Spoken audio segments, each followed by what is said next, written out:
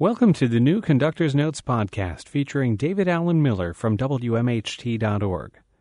David Allen Miller conducts the Albany Symphony and he provides commentary on the WMHT live broadcast. David's commentary is full of fascinating stories about the music, the performances, and more. In order to keep the program mostly music, some of what he provides ends up on the cutting room floor. This podcast contains no music, but it does contain all of David Allen Miller's commentary from the concert broadcast on WMHT Live, on WMHT-FM, your classical companion. The Conductor's Notes podcast, featuring David Allen Miller's commentary for the Albany Symphony concert broadcast, is made possible in part by a grant from the Aaron Copland Fund for Music, supporting nonprofit organizations that have a history of substantial commitment to contemporary music. Our concert featured two dazzling young people from right here in the Capital Region. They're the Parnas sisters, Madeline and Cicely, both from Stephentown, New York, in the foothills of the Berkshires. They're the granddaughters of the legendary American cellist Leslie Parnas, and the girls have been on the scene here locally for quite some time and have really broken out in the last couple of years and have played a great deal in New York City and around the country, most notably with another local phenomenon, Peter Serkin. They've put together a wonderful trio and have performed both at the College of St. Rose, where they did a dazzling recital, and also down in New York City. So we were delighted to welcome the Parnas girls. The orchestra and I had played with them once before on the opening of that beautiful new Mastery Center at the College of St. Rose, but we'd never had them on our subscription concert. So in deciding what to play on this basically chamber orchestra-sized concert, we really couldn't quite accommodate the Brahms double, which I guess is the most famous piece for violin, cello, and orchestra. So we looked to some somewhat more obscure repertoire and settled on two pieces. First, a very beautiful sort of French salon piece by the very prolific composer Camille Saint-Saëns, and then another work by Antonio Vivaldi, one of his many concerti. This is a double concerto for violin, cello, and orchestra. I was kind of struck by the dearth of pieces, of really first-rank pieces that feature violin and cello together as soloists. Once you're past the Brahms, there are a few wonderful contemporary pieces, but not too much from the larger standard repertoire. Anyway, as to the Saint-Saëns, Saint-Saëns, as you probably remember, lived a very long life. He was born in 1835 and lived until 1921. And not only was very prolific, but was an incredibly accomplished composer and just a brilliant musician and human being, writing extensively on all sorts of subjects and also composing works in all manners of styles and as well for all sorts of different kinds of instruments. In fact, whenever I listen to music on the radio and I can't quite tell what the piece is, but it sounds really good, invariably it turns out to be a Saint-Saëns piece. This happens to be a little double concerto he wrote in 1910. It was for a concert in England and by a famous cellist named Holman, who played the double along with the legendary violinist Eugene Issai. The work is in one movement, but very rhapsodic in lots of different sections and very perfumed and elegant music, a kind of style that these young ladies do extremely well. If you've never seen them in concert, they're very young ladies. Cicely, the cellist, is only 17 years old, and her big sister Madeline's only a couple of years older than that. They're currently students at the College of St. Rose in the music industry program and are heading off to Indiana University in September to study with Jamie Laredo and Sharon Robinson. They currently study with Peter Wiley, the cellist. Cicely studies with Peter Wiley, and Madeline, the violinist, studies with Jamie Buswell at the New England Conservatory, Peter Wiley at Bard College. They're lovely young ladies. They're beautiful to look at. They present extremely well, and they're very glamorous and very well dressed, I might add, and have beautiful posture, but also, far more importantly, they play beautifully and play beautifully together. So it was great fun to have them, and this is the kind of piece that they just play so elegantly because it calls on all the elegance that they have in their arsenal. The piece, as I said, was written for two great virtuosi, and there was a whole story attached to it about the cello being the muse and looking to his poet, the violin for inspiration. It turns out that on further research that Saint-Saëns actually didn't have this program in mind. It was his publisher later who attached the program to it and said it was based on a famous poem of the time.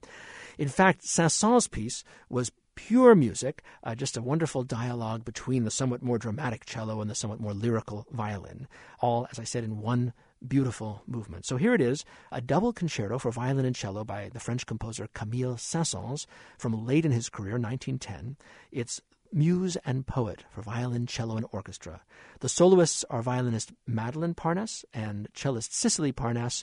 They're accompanied by the Albany Symphony, conducted by me, David Allen Miller. This is the Conductor's Notes podcast, only from WMHT-FM, your classical companion, and WMHT.org. That was Saint-Saëns' little double concerto, Muse and Poet, featuring violinist Madeline Parnasse, cellist Cecily Parnasse, and the Albany Symphony.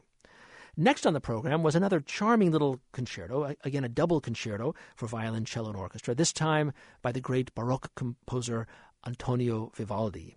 It's hard to know exactly when or for what forces Vivaldi wrote this concerto. He wrote a great number of concerti, double concerti as well as solo concerti, and he wrote most of them actually for the young ladies at the school at which he taught for many years in Venice. He taught at a school for young women, and so in a way it's kind of lovely to have these two radiant young ladies playing his double concerto. It sort of reminded me as we were performing it of what it must have been like to go to concerts at this lovely school where Vivaldi conducted this all-girl orchestra with all-girl soloists most of the time.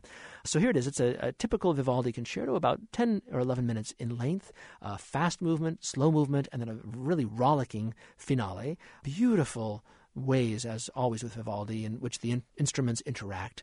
The second movement, the slow movement, is a beautiful, lyrical, really just a chamber piece, almost like a trio concerto, but I guess you'd have to say a quartet concerto for the two solo instruments plus the harpsichord, played beautifully by Greg Hayes, and the cello continuo played by our brilliant principal cellist, Susan Libby. So here now, Vivaldi's Concerto in B-flat major for violin, cello, strings, and harpsichord, played by the Parnasse Sisters with the Albany Symphony, and me, David Allen Miller, conducting. This is the Conductor's Notes podcast, only from WMHT-FM, your classical companion, and WMHT.org. The Conductor's Notes podcast, featuring David Allen Miller's commentary for the Albany Symphony Concert broadcast, is made possible in part by a grant from the Aaron Copland Fund for Music, supporting nonprofit organizations that have a history of substantial commitment to contemporary music. The final work on our program was one of my absolute favorite symphonies. There's always that discussion about the Beethoven symphonies, that they seem to really vary from piece to piece, or there's incredible contrast in that Beethoven seemed to like to follow a really big dramatic utterance with a much more modest type of piece. So when you think of pairs of symphonies, the Third Symphony, that mighty breakthrough work, is followed by the rather charming and much lighter in style and feel Fourth Symphony. The Fifth Symphony and the Sixth Symphony, which were written roughly the same time, are very much contrasting works. Again, the Fifth Symphony in that dark C minor key, followed by the very pastoral and beautiful Sixth Symphony, the so-called pastoral. And then the Seventh and Eighth Symphony, again written within the span of a couple of months. The Seventh, a big, dramatic utterance, followed by the Eighth, a much shorter, lighter in feel kind of a piece. And then, of course, the Ninth Symphony, this monumental work standing alone at the end of Beethoven's output. Well, Beethoven was often rather miffed at the fact that the Eighth Symphony was often dismissed when compared to the Seventh Symphony. In fact, there's a famous story of someone saying to him, "Why is it that the Seventh Symphony is so much more popular than your Eighth Symphony?" To which he retorted angrily, "Because the Eighth Symphony is so much better." So Beethoven really had a soft spot in his heart for this work. It's obviously a very mature work from the middle period, the late middle period of his career.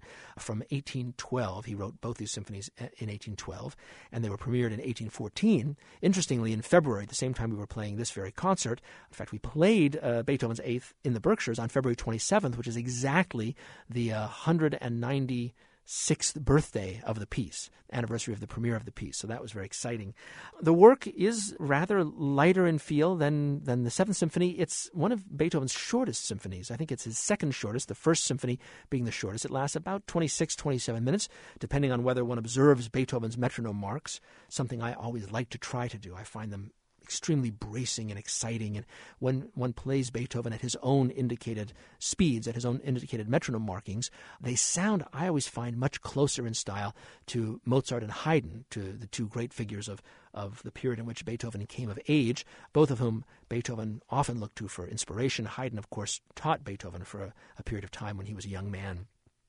So a very concise, very succinct, very compact work, loaded with interesting harmonic material.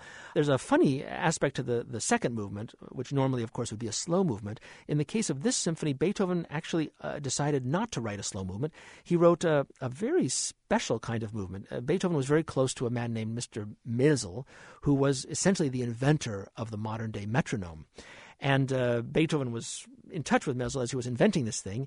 It was originally called the musical chronometer, and Beethoven was quite charmed by it, and had, before starting work on the piece, written a little vocal canon that was performed sort of impromptu when he saw his friend Maelzel at a party, and it had no words to it. It simply went ta-ta-ta, ta-ta-ta, ta-ta-ta, ta-ta-ta-ta-ta, ta-ta-ta, sort of to imitate the sound of this musical chronometer. And so Beethoven, when it came time to write the second movement of his Eighth Symphony, came upon the rather charming idea of making a little sort of clock-like musical chronometer piece out of this little thing he'd written, a sort of homage to Maelzel. So the second movement of the Eighth Symphony is really not a slow movement. I suppose you could call it a slower movement, but it's not really a slow movement. And this, of course, caused audience members and performers in Beethoven's time a great deal of angst, because they knew people really wanted a deep, heartfelt slow movement in their symphonies. And so a terrible tradition got going in which orchestras would substitute in the slow movement, the famous funeral march of the Seventh Symphony, in an entirely incorrect key. That symphony, of course, is in A major. This one's in F major. They just kind of insert the Seventh Symphony slow movement in place of the Eighth Symphony not-so-slow movement, and I guess audiences were happy with that. Fortunately, we don't do that anymore. We think that the piece should be of a piece, and that it certainly is of a piece. So the work, of course, is in four movements. The first movement, a very dramatic and exciting movement in three, but in a very fast three. Yum da da da pa bum ba da ba da pa pa pa bum, and really has more of a one feeling. So that each bar 1 2 3 1 2 3 1. I found now that conducting it in one instead of 1 2 3 1 2 3, it actually makes the piece flow and float a lot more easily than it does when one conducts it in a sort of heavier feeling three. The second movement, of course, the unslow movement, is homage to the metronome and to its creator, Mr. Maelzel. The third movement is actually a minuet, which for Beethoven in his symphonies is quite unusual. You probably remember that Beethoven sort of pioneered this form called the scherzo, scherzo being the Italian word for joke, and these scherzos not particularly being joke pieces, but being extremely fast and kind of demonic dance movements. So no relationship to the minuets that Haydn and Mozart had written as the third movements of their symphonies, really much more pieces filled with much greater abandon and wildness. But in this piece, I actually think probably because the second movement was not so slow, Beethoven opted for a not so fast third movement to give a certain balance to it. So he actually turns back to the form of the minuet, a somewhat more stately dance than those crazy scherzos. So third movement is a tempo di minuetto, and the last movement, in a way the most daring of all the movements of the piece, is this rather extensive, very, very fast movement, allegro vivace, super fast, and actually one of the most daunting string pieces for orchestras to play. They're these incredibly fast triplets that start in the very first bar. There's this, it's a very fast sort of thing, and the second violins and the violas have to continue these streams of very fast triplets through much of the movement, and it's very daunting, so actually limits the tempo one can go, in that Beethoven's indicated metronome mark is kind of at the absolute fastest point that a string section could go with this. And so we conductors find that we're forever pushing the orchestra to go at an ever faster tempo in this movement. What's quite remarkable about this last movement is that it's in a typical sonata form, exposition, development, recapitulation, which most of Beethoven's first and many of his last movements are in. But then you reach what would be the coda, the little end bit that usually is a very short thing, and Beethoven essentially recapitulates the whole piece again. So he builds this gigantic tale to the whole symphony, kind of throwing all the weight of the piece. Each of the first three movements had been rather, short and concise, throwing all the weight into the fourth movement. It's a very teleological idea of this idea of the ending being extremely strong and big. Beethoven loved to write really daring and extensive finales. A lot of other later composers had a lot of trouble with the finales. I think often of Dvorak, who wrestled with how to make his finales strong enough, his last movements as strong as his first movements, and was always trying to find different ways to do that. Beethoven seems to have no problem creating sort of manufacturing frenzied energy to send everybody home feeling extremely excited and as if they had had some phenomenal experience. So this last movement is an unbelievably extensive form, but it doesn't feel that big because it goes by so fast. So here now, the last work on our program, Beethoven's Symphony No. 8 in F major, Opus 93. It's performed by the Albany Symphony, conducted by me, David Allen Miller. This is the Conductor's Notes Podcast, only from WMHT-FM, your classical companion, and WMHT.org. David Allen Miller conducts the Albany Symphony, and he provides commentary on the WMHT live broadcast. David's commentary is full of fascinating stories about the music, the performances, and more.